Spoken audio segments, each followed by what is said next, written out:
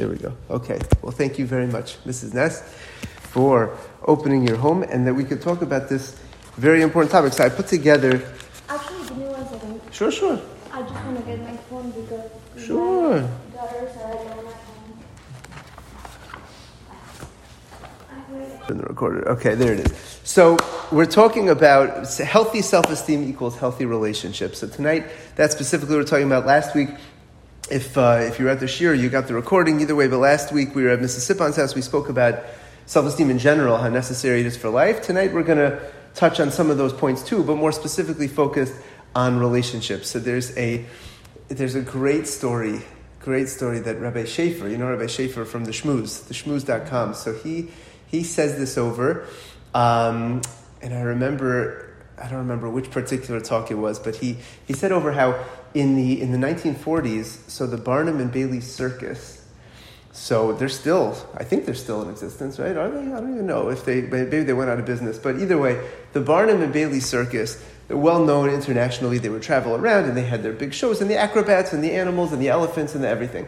So there was one show they were doing in Hartford, Connecticut, where unfortunately there was a big fire that broke out, and the show was being done in this big tent, and the entrances, the exits were being blocked because everybody was trying to get out, and unfortunately it was very tragic, and a lot of people passed away. A lot of people were hurt. It was a terrible thing, okay? Additionally, though, something very interesting happened. Okay, the elephants that they have for the show that they would always use. So these elephants would typically be attached to these like stakes that were in the ground. Okay, that's how they would keep them. Like they would be a rope, attached to a peg that's in the ground, and that's how they would keep them. Keep them there, at night until they needed them for the show, and then they would bring them back. Otherwise, the elephants would escape. You imagine elephants escaping in the middle of America, right? Mm-hmm. That wouldn't be good. So that's how they would keep them. When the fire broke out, so these elephants, they felt the fire so powerfully that they ripped apart the stake, from the rope, and they got out. Now, at the end of the day, Barnum and Bailey had a very big problem. Because as a result of this, they had to now replace all the elephants and get new elephants. Why? Because since these elephants now broke loose from the rope, they taught themselves how to break loose from the rope, they're never going to be able to go back. Because you see, it's like this. If an elephant weighs thousands and thousands of pounds, so an elephant is not going to remain attached to this little thing that's stuck in the ground. Why would the elephant remain there? The only reason the elephants remain there is because when they were little, they were trained, they were attached to the thing from the moment that they were born, and they tried to pull away, but they couldn't get away. And they tried to pull away, they couldn't get away. And they kept on doing it until they gave up. So they realized in their mind, the elephant, that, I can't break loose from this rope, I can't break loose from this thing, so I'm stuck. This thing must be stronger than me, so I can't get out of it. Until they got older and older and older and older, and they're thousands of pounds, massive elephants, they could easily just pull away, but they don't pull away because they're stuck there. Because in their minds, they think that they can't break loose. Until that one particular day, when the fire was so strong, they had to save their life. They were able to break loose. And then Barnum and Bailey said, we got to get rid of these elephants. We have to get new ones because these ones will never stay, because they realized that they could get out. And you think about it, it's a beautiful mashal, because so many of us, so many people live their lives, when it comes to self-esteem, they live their lives stuck like the elephant, that they're trapped. They're trapped. They've conditioned themselves in a certain way throughout my life that I view myself from a certain lens, and I'm limited. I'm in a box because of how I view myself, and in turn they're stuck and they can never ever break out of it, And it's a sad thing comparing ourselves to elephants, right? Who wants to do that? But the reality is that's what happens. That's what happens, that we get stuck. And if you take a look at number 1 on the sheet, Dr. David Lieberman writes something. He writes this very, very well, and this is really the starting point when it comes to self-esteem. he says that to the degree, by the way, as a disclaimer, I meant to say at the beginning, I do not claim in any which way to be an expert in self-esteem. I'm putting that out there. Okay, I studied the topic a little bit, and it's something that's so critical and so important. So what we have tonight is just putting together some research, but any real big questions in self-esteem, we'll talk about that tonight a little, but we got to go to the real professionals, the people who really know the big stuff. But Dr. Lieberman says like this: to the degree that we lack self-esteem, we cannot love ourselves fully. To fill this emotional void, we turn to the world for approval. This behavior illuminates the source of all negative emotions and interpersonal conflicts. The acceptance and recognition that we crave comes in the form of respect. We erroneously believe that if only others would respect us, we would be able to respect ourselves by converting the adoration and the praise of others into self-love. In other words, before we read that last line, which is so critical, but in other words, that if other people, we think in our minds, the low self-esteem causes us to think that if other people are going to respect me and other people will love me, okay, so then I'm able to convert that into my own personal love for myself. I'm able to change that. Oh, now because somebody else loves me, somebody else respects me, now I'll convert that to my own personal self-respect. So he says that our self-worth is therefore dependent on others' opinions. And I underline that because that's the critical bottom line underlying issue as far as my understanding of self-esteem. Because a person thinks their whole life is totally dependent on others' actions. And therefore they're stuck in that box like the elephant. Because I'm totally dependent on everybody else and what other people think. Everybody else's opinion? On others' opinion, even if they don't voice their opinion. Okay. In other words, it's not necessarily about them voice. It's how, in my mind, how I perceive their opinion of me. Mm-hmm. Okay, and now this is going to play a major role. This is going to play a major role when it comes to our relationships. So what we're going to do, what we're going to talk about, if you jump to the last sheet for a moment, the last sheet over here, we have the 10 effects of low self-esteem on relationships. Okay. And that is a lot, okay? It is a lot. And there are probably more. I'm sure there's a lot more. But the idea is that we're going to go through them one by one, explain, talk about them, and understand how low self-esteem affects ourselves, affects our kids, affects everybody around us, the people in our relationships. And then we'll talk about some ideas that hopefully we could do to be able to help. But number one is putting others down. One of the earliest sources, at least to my understanding, in the Torah, that talks about low self-esteem, okay, is Rabbeinu Yonah. Rabbeinu Yonah was a Rishon. And in his drushos, there's a sefer, the drushos of Rabbeinu Yonah, where he talks about on each and every parsha, he has a whole essay that he writes. So on Parshas Vayikra, he gets into this idea, and he's talking about the midah of gaiva, of haughtiness. And he says over there a line, and I put it in English here. I couldn't get it in Hebrew. My apologies. I usually like to put it in Hebrew on the sheet, but it was the only print I can get is this old school one. And I would have had to copy and paste and cut with scissors. It wouldn't have looked too good. But here's what he says. We'll read it in the English. This is a good translation. In truth, gaiva, haughtiness, only comes from a lack that the soul feels inside. It's very interesting. He's explaining where gaiva, where haughtiness comes from. So he says it comes from a lack we're back on page number 1, that the soul feels inside, even though a person doesn't know it to say it. Nevertheless, since the soul comes from a higher place, it feels this lack inside, and a Bal Gaiva, a haughty person, thinks he can fill that void when he expresses his haughtiness over people that he considers lower than him, who are not lacking in the area that his soul feels a void in. It's very interesting. So, Gaiva, now we've heard about this concept from modern day, psychologists, etc. But the fact that, where did they get this from? The fact that Rabbeinu Yonah from so many years ago, a Rishon, was, understood this. He understood this so deeply that when a person feels Gaiva, haughtiness, so I'm not sure if he's saying this is the only reason, this is the only source, or there are other sources too. But either way, at least one source where that comes from is because deep inside they feel a lack, something that they're lacking. Something that they're not fulfilled in.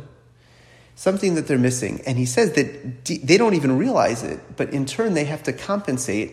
So the way that they compensate is that they lord themselves, they put themselves over other people and knock other people down in order for them to feel good about themselves. Okay? Very, very scary thing. Okay? Very scary thing. Okay? When it comes to our relationship, especially children who have no ability to recognize this and to see this and to understand what's going on, their self-esteem, etc. So they have no idea. So they're just running around bullying other kids. Okay? First sign is if we see a child doing that and constantly putting other people down, constantly looking negatively, it could be that that's where it's coming from. It could be that's a sign of the low self-esteem. And that's what needs to be worked on. Okay? Now what's interesting is that I saw that Rabbi Twersky writes that, this is a great book, by the way, great book, excellent book, right, by Dr. Twersky, Angels Don't Leave Footprints, very cool book. He talks, all his books are all about self-esteem, but I got a lot of information for the shir from here, as well as from this beautiful sefer called Kavod Ha'atzmi, Honor for Myself, which I got this in Eretz Yisrael a number of years ago. This sefer goes through, it finds all the different sources in the Torah, the Rishonim, and everybody puts it all together on low self-esteem. But either way, so he says, I believe it's Dr. Twersky who says, Rabbi Twersky, that when that ends up happening, they insult other people. He says, people can see right through that. I don't know about kids so much, but adults definitely could. They see right through it. And in turn, they recognize that, hey, this is like, a person with a solid self-esteem wouldn't need to be putting me down. So if the person that they're insulting has a healthy self-esteem, so then they're going to see through what's going on, and then in turn, the other person realizes that they see through it, and then they feel worse about themselves. It's a vicious cycle. It's a vicious cycle. So number one is the putting other people down. Now number two, this is very interesting. You would think that a person who insults other people, so okay, if they're insulting other people, they probably could handle insults, right? No.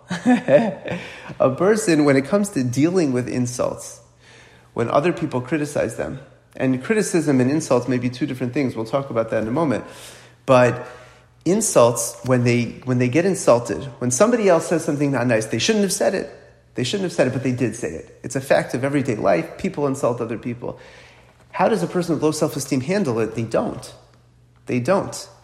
And they feel, because their whole life is living in that box based on what Dr. Lieberman said, based on what other people think. My whole value is about what other people think. Now that somebody knocked me down, forget it. My life is over. Mm-hmm. Now, to the degree of how severe the self-esteem is, that's going to affect how strong they feel. Mm-hmm. But everything's over. My world crushes because I don't know how to handle it. Yeah. I don't know how to handle it.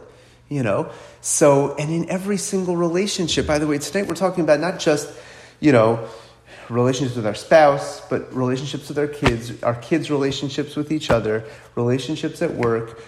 Every single day, we all have loads and loads of relationships that are going on, and everything is affected. This person will not be able to handle insults. Now, that gets us to number 3. What about constructive criticism? Person's at work, right? We want to train our kids to be like good, solid members of society. So they're going to go to work, and if they have low self-esteem and the boss gives them, some feedback on the job that they did, sometimes bosses are nice about it, sometimes they're not, right? Depends on the boss, right? But you could relate.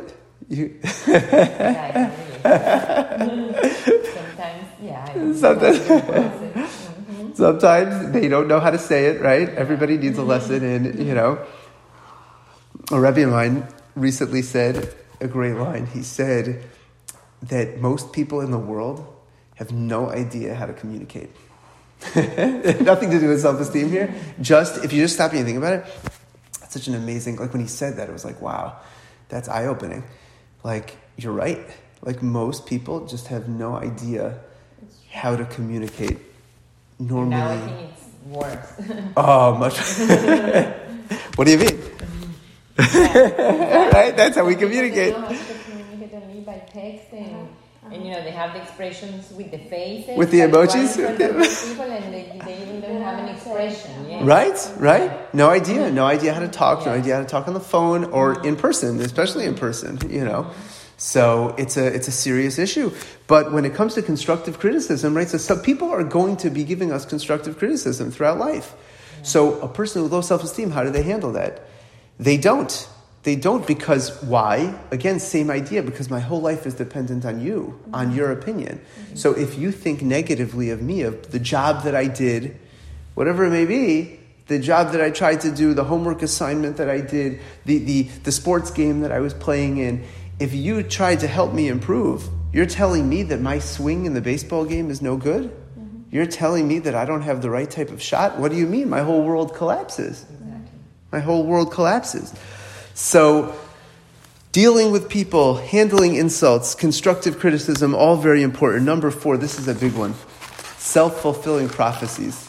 He says over, Rabbi Truski says over a great story. He says there was a child who woke up in the morning and he's crying hysterically.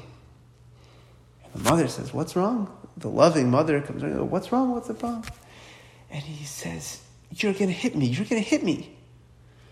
And she says, "What? What are you talking about? You must have had a nightmare. Everything is fine. Everything is wonderful. You're going to have a great day."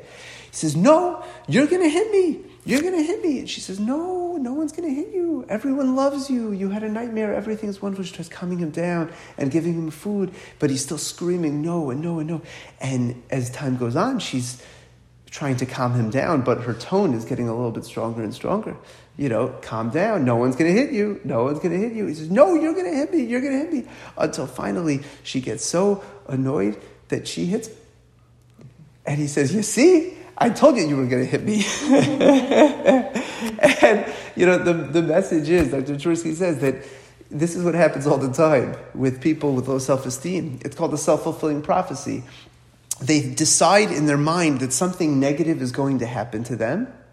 They think because of their negativity, because of their low self-esteem, that in turn somebody is going to hit me or somebody is going to hurt me. And then because of that, they create a situation for themselves in their life where that person actually does put them down or hurt them because of the situation that they got themselves in. There's a psychologist, Sandra Murray from the University of Buffalo, and she said, she did a study on married couples and found something very, very interesting. She found that people, when one spouse had low measures of self-esteem, so what would happen is they would anticipate a certain negative reaction or a negative behavior from their spouse that was unfounded for no reason whatsoever. They're just, for whatever reason, they made up in their mind, but my spouse, my husband, my wife is going to treat me negatively because of whatever, X, Y, and Z. They're going to do this to me. So in turn, what did they do back? Because they made up in their mind that my spouse is going to hurt me or insult me. So they made up in their mind, you know what, I'm going to insult my spouse first. So I'm going to go and insult the spouse. So that's what they did. Before the spouse had an opportunity to open their mouth and say this negative thing that they had no intention of saying, this person with low self-esteem insults them back. You're a loser. You shouldn't have done that, right? Or whatever. And then in turn, what do typical people do when they get insulted? They respond back. They respond back. So what happened? A self-fulfilling prophecy. This person caused it for themselves because of their low self-esteem. She did another study on college students with their friends that also, same idea, took one person with low self-esteem, and this was very interesting, and they had the other person, the friend, sitting in a room, and the friend would have an angry face. I think that was the idea, right? An angry face or some type of a negative face. And a negative emoji, right? And the person with the low self-esteem would come into the room and before, no words, just see the face. What would happen is the people with the low self-esteem would often interpret that face, that negative look, as that they did something wrong, that I personally did something wrong to you because you're making this face. Because you're making this angry face. I must have done something to you, and in turn they went and they would say something back and say something, whatever to them. Again, same idea, but the people with the healthier self-esteem were able to understand and were able to say, maybe they're just having a bad day. Mm-hmm. Maybe something happened in their world. Mm-hmm. But nothing to do with me. Right. Nothing that I did, So the self-fulfilling prophecies are something that happen all the time. happen all the time, okay? And with kids, we find that they could do this type of thing like in our first story, right? I mean, that's obviously extreme, that you're going to hit me. But when it comes to their relationships, they create this type of situation for themselves. We find that kids in their friendships, okay? Kids with lower self-esteem, what they're going to end up doing is they're going to end up like feeling that the other person, okay, feeling that the other person in the relationship, like I need so much from them. I need so much from them that they can't, I'm not going to allow them. I'm going to control them in a certain type of way because I need their attention. I need their full attention. I need them to be totally involved in my life. I need that. I can't allow them to have any other friends, just me. Again, those are extreme examples. But these are all things that come up when it comes to our kids' friendships, and they end up creating these negative things. You're not going to be my friend anymore. You're going to ditch me for the other person, right? With girls, you find this, right? Right? A lot, right? A lot of drama, right? A lot of drama, more than the boys. Right? The boys, forget it. Let's just go play baseball, right? But the boys also have this. I'm saying it's a fact when it comes to low self-esteem, okay, that these feelings are going to be generated, okay? So it's an important thing, it's an important thing to look out for in our kids. So let's go on. Okay, let's go on. So number 5 is that I don't deserve to be loved. I don't deserve to be loved, and I don't feel that I deserve to be cared for.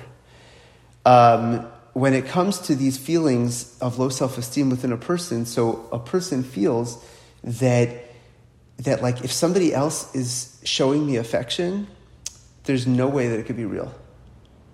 It can't be real because I'm not deserving of affection. Isn't that so sad? I mean, it's very sad. I'm not deserving of affection. I'm not deserving of friendship. I'm not deserving of love. So why is this person doing it? It must be because they're trying to get something out of me. Right? They're trying to get something out of me. They're trying to get my money. They're trying to get whatever it is. They're trying to get, if it's a kid, they're trying to get the answers because I'm smart. They're trying to get the answer for the test, whatever it may be. They know my mother makes a good potato kugel, so they're trying to get the whatever, right? But they're not looking to be friends with me. That's it. And when it comes to our marriages,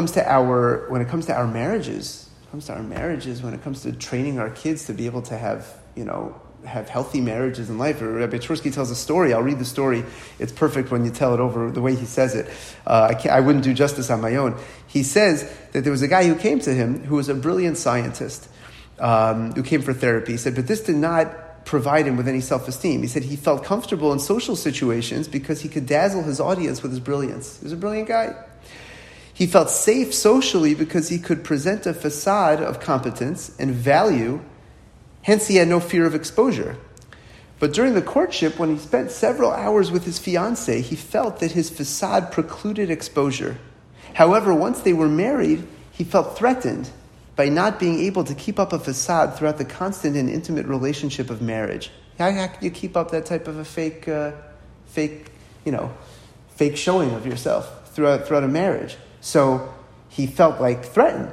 So he feared that under these circumstances, his wife would see right through the facade and discover the real person whom he felt was so defective. To avoid her dreaded reaction that would result from her discovering his real self, he distanced himself from her. Fortunately, the young man was able to accept the diagnosis that he was lacking in true self-awareness. Rectifying this resulted in a marked improvement in their relationship. So you see how their relationship was so negatively affected. Because he felt that there's no way that somebody could possibly love the real me.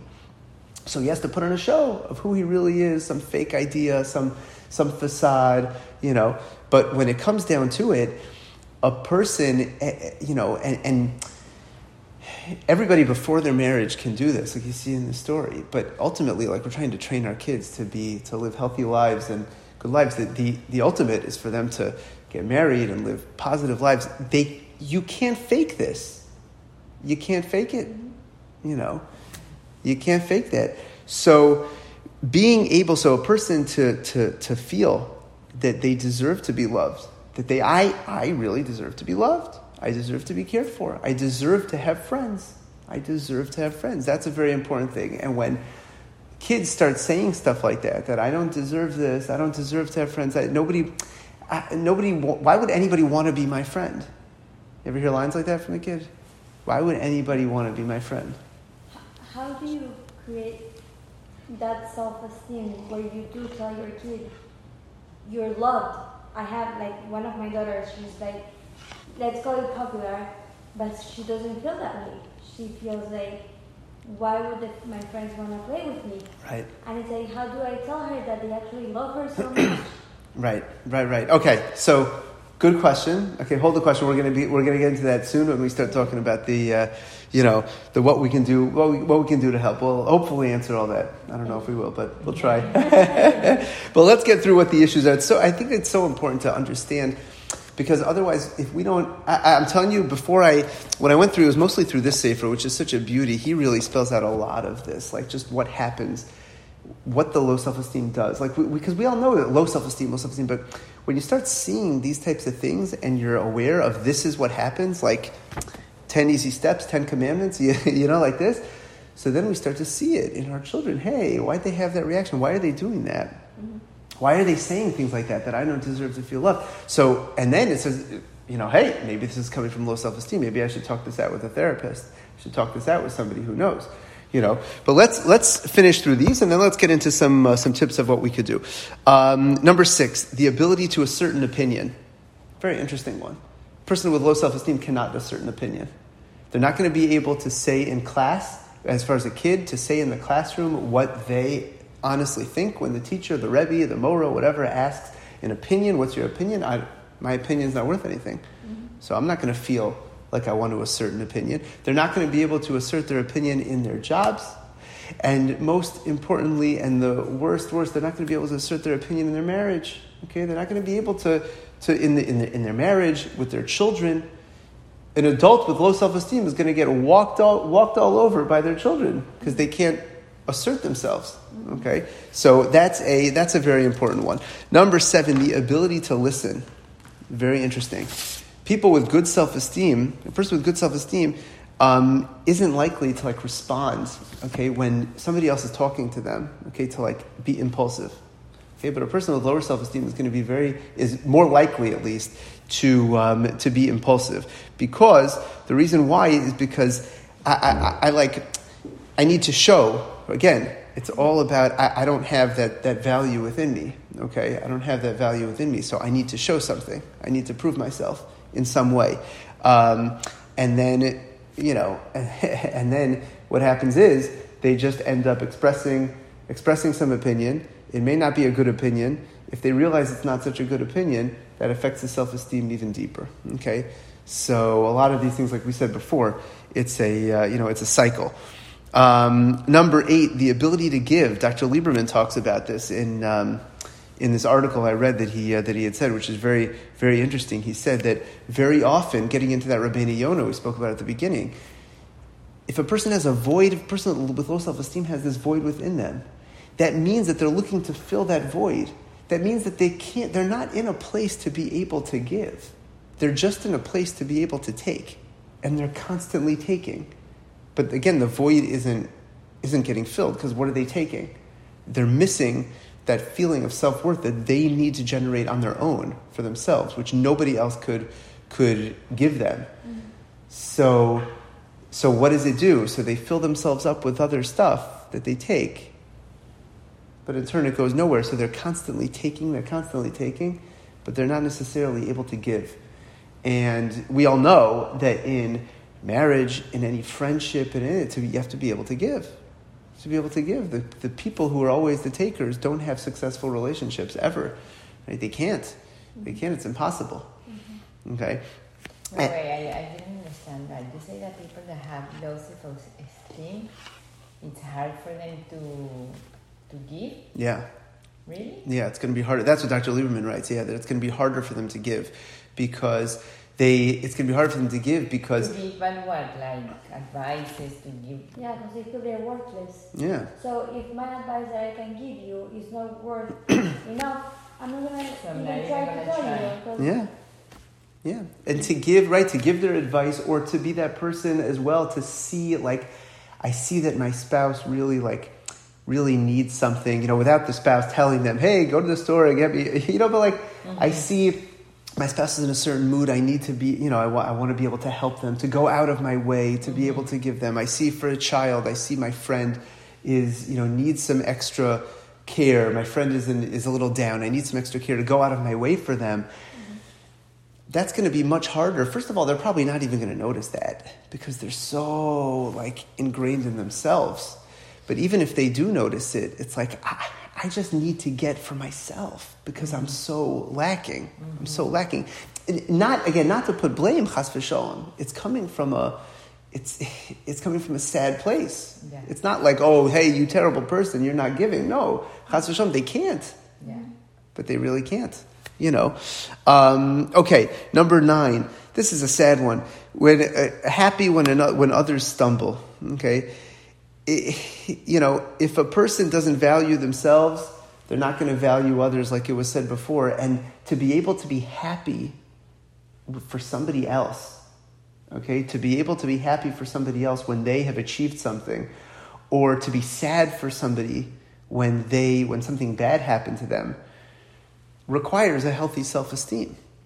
If a person with a low self-esteem doesn't want if I have a low self-esteem and I see people that are successful and they're constantly being more successful, that makes me feel worse about myself because I'm not successful.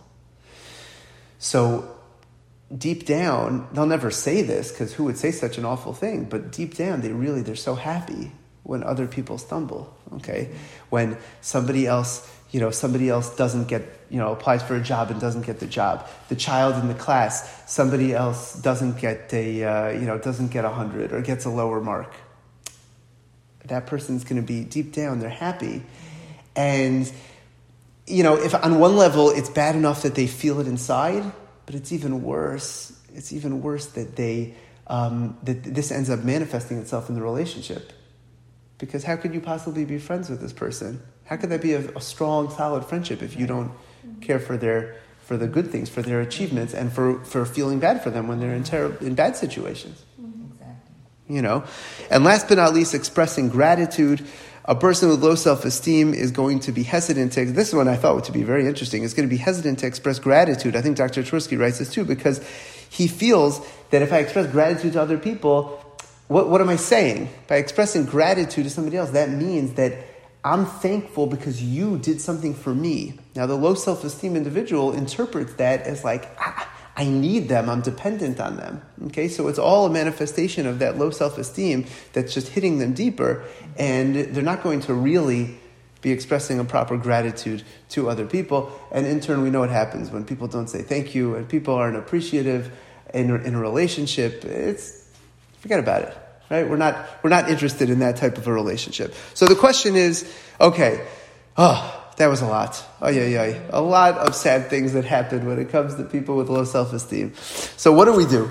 So what can we do to help? So number 1, okay, we're going to start addressing your point over here. So number 1, we all need to feel special. Okay? If you look at number 4 on your sheet, I don't like to put this many things on the sheets usually by the shiurim, but I just felt that some of these were so important. I can never do justice to say it over. Dr. Ben-Zion Saratskin, a very well-known therapist in Brooklyn, especially in the Frum community. I believe he's a rabbi, also a rabbi doctor. But he writes extensively and he deals with so many cases, so many issues in the Frum community. I don't know if you've heard the name, Dr. Saratskin, but he's unbelievable. He's one of the gurus. And so I read an article that he wrote called "Is Self-Esteem Synonymous with Gaiva?" We're going to read through what he says and then talk out this point. Okay, he says like this.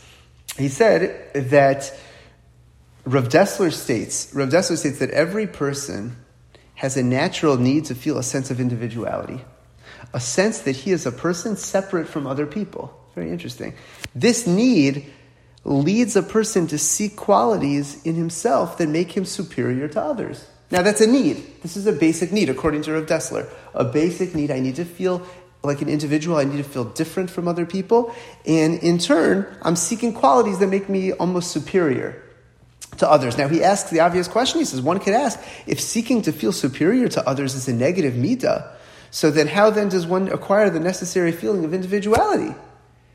The feeling of being special in some way and not just one of millions of people. So I would like to suggest, this was his answer, I thought this was brilliant, that the answer lies in feeling special by appreciating our uniqueness rather than by trying to feel superior to others. It's not about feeling superior. It's about appreciating your uniqueness.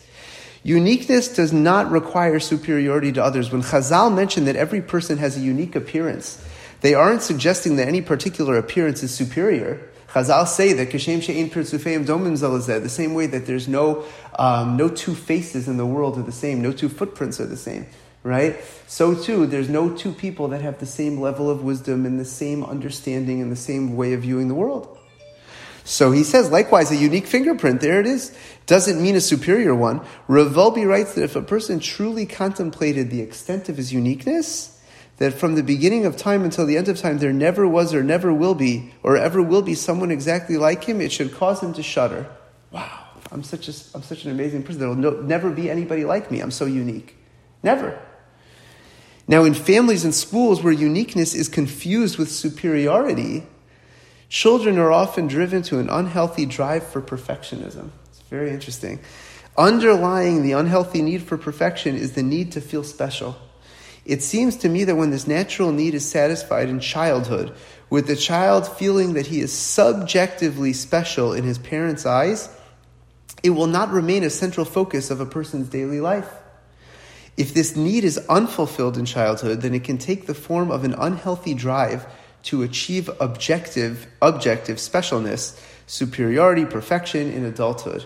Okay? So he's saying that when it's given over to our children, and our children could be many ages, but when our children are made to feel special, just because they're special, not because they're better than anybody else. I'm not saying that you're special because you're better than him or because you're better than her at the art, at the sports, at the Gemara, at the math, whatever. No. You're special because you're special. You could get the worst grades in the class. You could be always strike out in the baseball game. You're special because you're special. You are special. And he says, to paraphrase a quote I once saw, you may be only one person in the world, but you should be the world to your parents. Growing up with this feeling of being special in his parents' eyes would help a child be accepting of himself, even if he is less than perfect, and even though there are others who are superior to him. As long as he is special to them, he can accept being average to the rest of the world. Very critical line. Accept being average to the rest of the world. If someone was unique to his parents without having to be objectively superior, then he will be able to believe that he is unique in Hashem's eyes with a unique mission in this world, even if he isn't superior to others. For a person to recognize, I know that was a mouthful, but for a person to be able to actually recognize and to see through their, and to value the fact that they are special. The fact that they are special. I am special. I am special. And where does that specialness come from? It comes from the fact that I'm unique. Unique doesn't mean I'm better than somebody else. It doesn't mean I could be very average in every way. But I'm unique. I'm unique. And, we're going to be getting into that a little bit more of talking about, noticing, that's really number 2 on the sheet, recognizing the strengths that they do have and building on it, taking the uniqueness, really finding the uniqueness that they have and building on it. Great story I saw about a kid who was going out into the backyard and he had a baseball and a bat. And he says, there's nobody there, but he says out to the world, he says, I am the greatest baseball player ever. And he throws the ball up in the air, swings the bat, and he misses. The ball falls on the ground. He picks up the ball, he throws it up again, and he announces, I am the best baseball player in the world. He swings, and he misses again. A third time, he tries, I'm telling you, I am the best baseball player in the world. He throws the ball up, and he swings, and again, the third time, he misses. And at that point, he says, I am the best baseball player in the world. I'm the best pitcher in the world.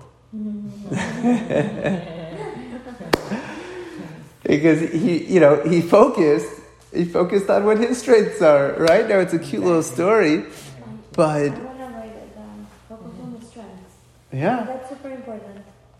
I buy the Super important. Yeah, exactly. It's you know, it's so critical. And I was talking about this in the last class, and also just about people, like, especially kids. Okay, they all have something that they're into and something that they like and something that they're good at. It's so critical for us to find that thing and to help them build on it. I used to think that things like sports and art and gymnastics and all these types of things, okay, are good because it's good. It's a good, healthy outlet. It's good, kosher fun. It's great. It's whatever, right? Whatever. It's good. It's nice.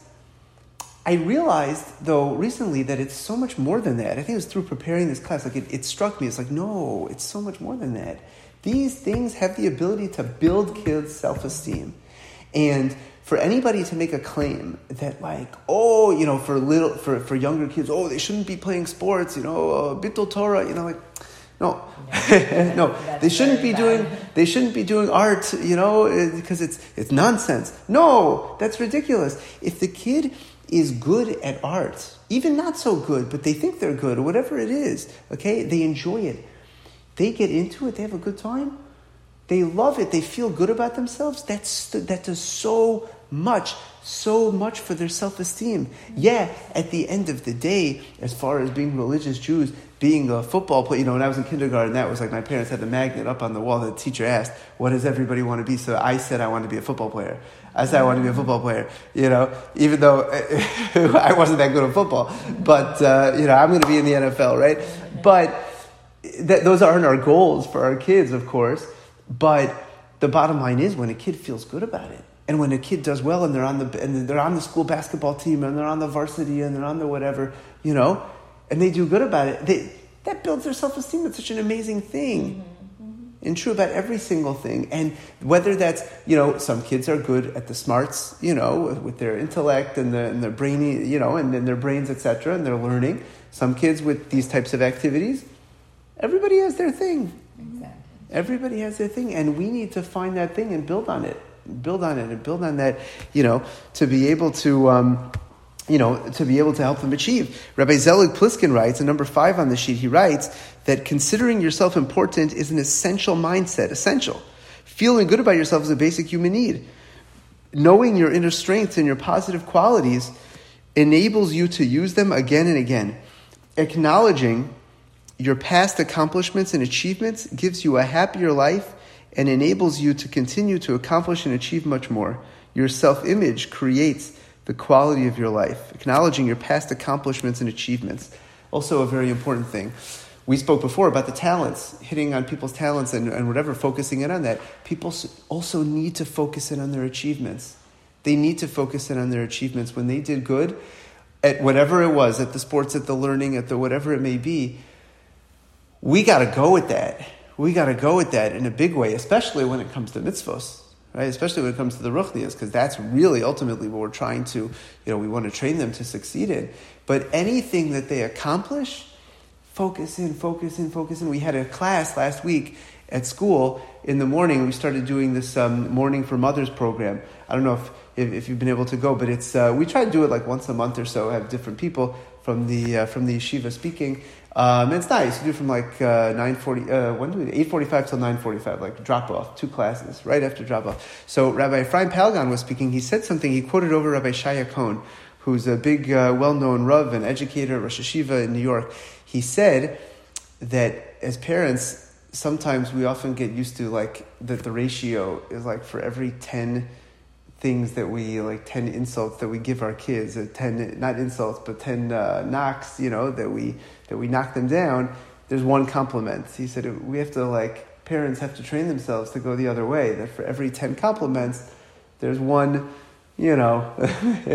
one thing that we give them that's a little negative, but that's 1 to 10, because the accomplishments, the focus, the positive, look at what you did, look at how you succeeded. And by the way, succeeding doesn't necessarily have to mean, succeeding doesn't necessarily mean that, you got 100 on the test, or the 90 on the test, or you got the goal in the soccer game. Succeeding could mean if you didn't do well on the test, but you picked yourself up and you showed strength and gvura and you went at it and you continued. That's amazing.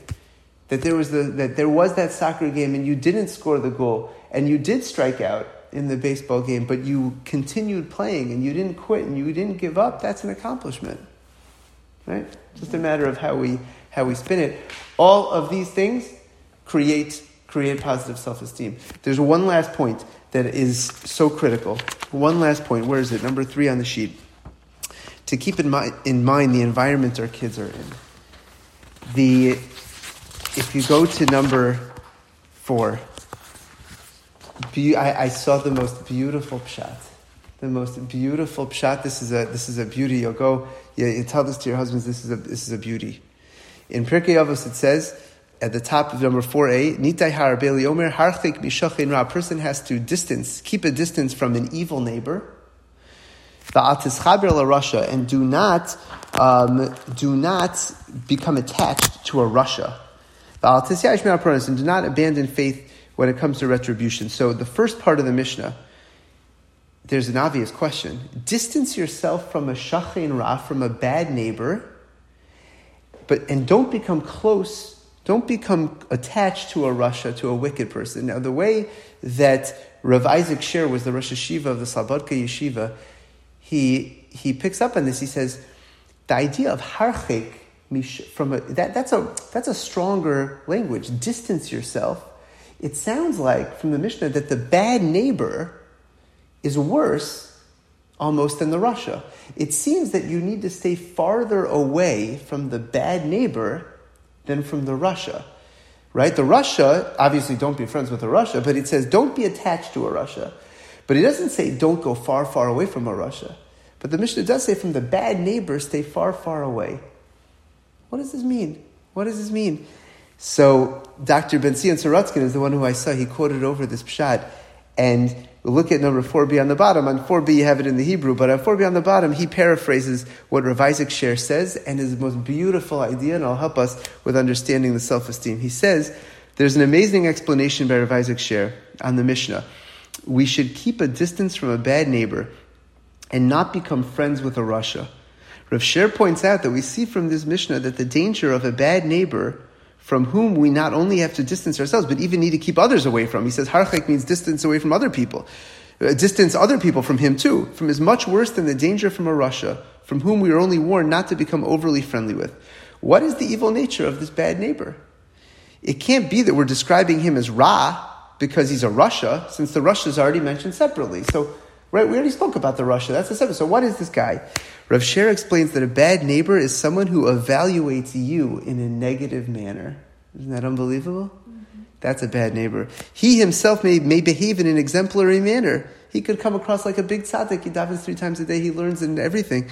And thus serves as a great example. But the fact that he evaluates you in a negative manner will have a negative impact on your self-esteem, which will certainly negatively impact on your spiritual health.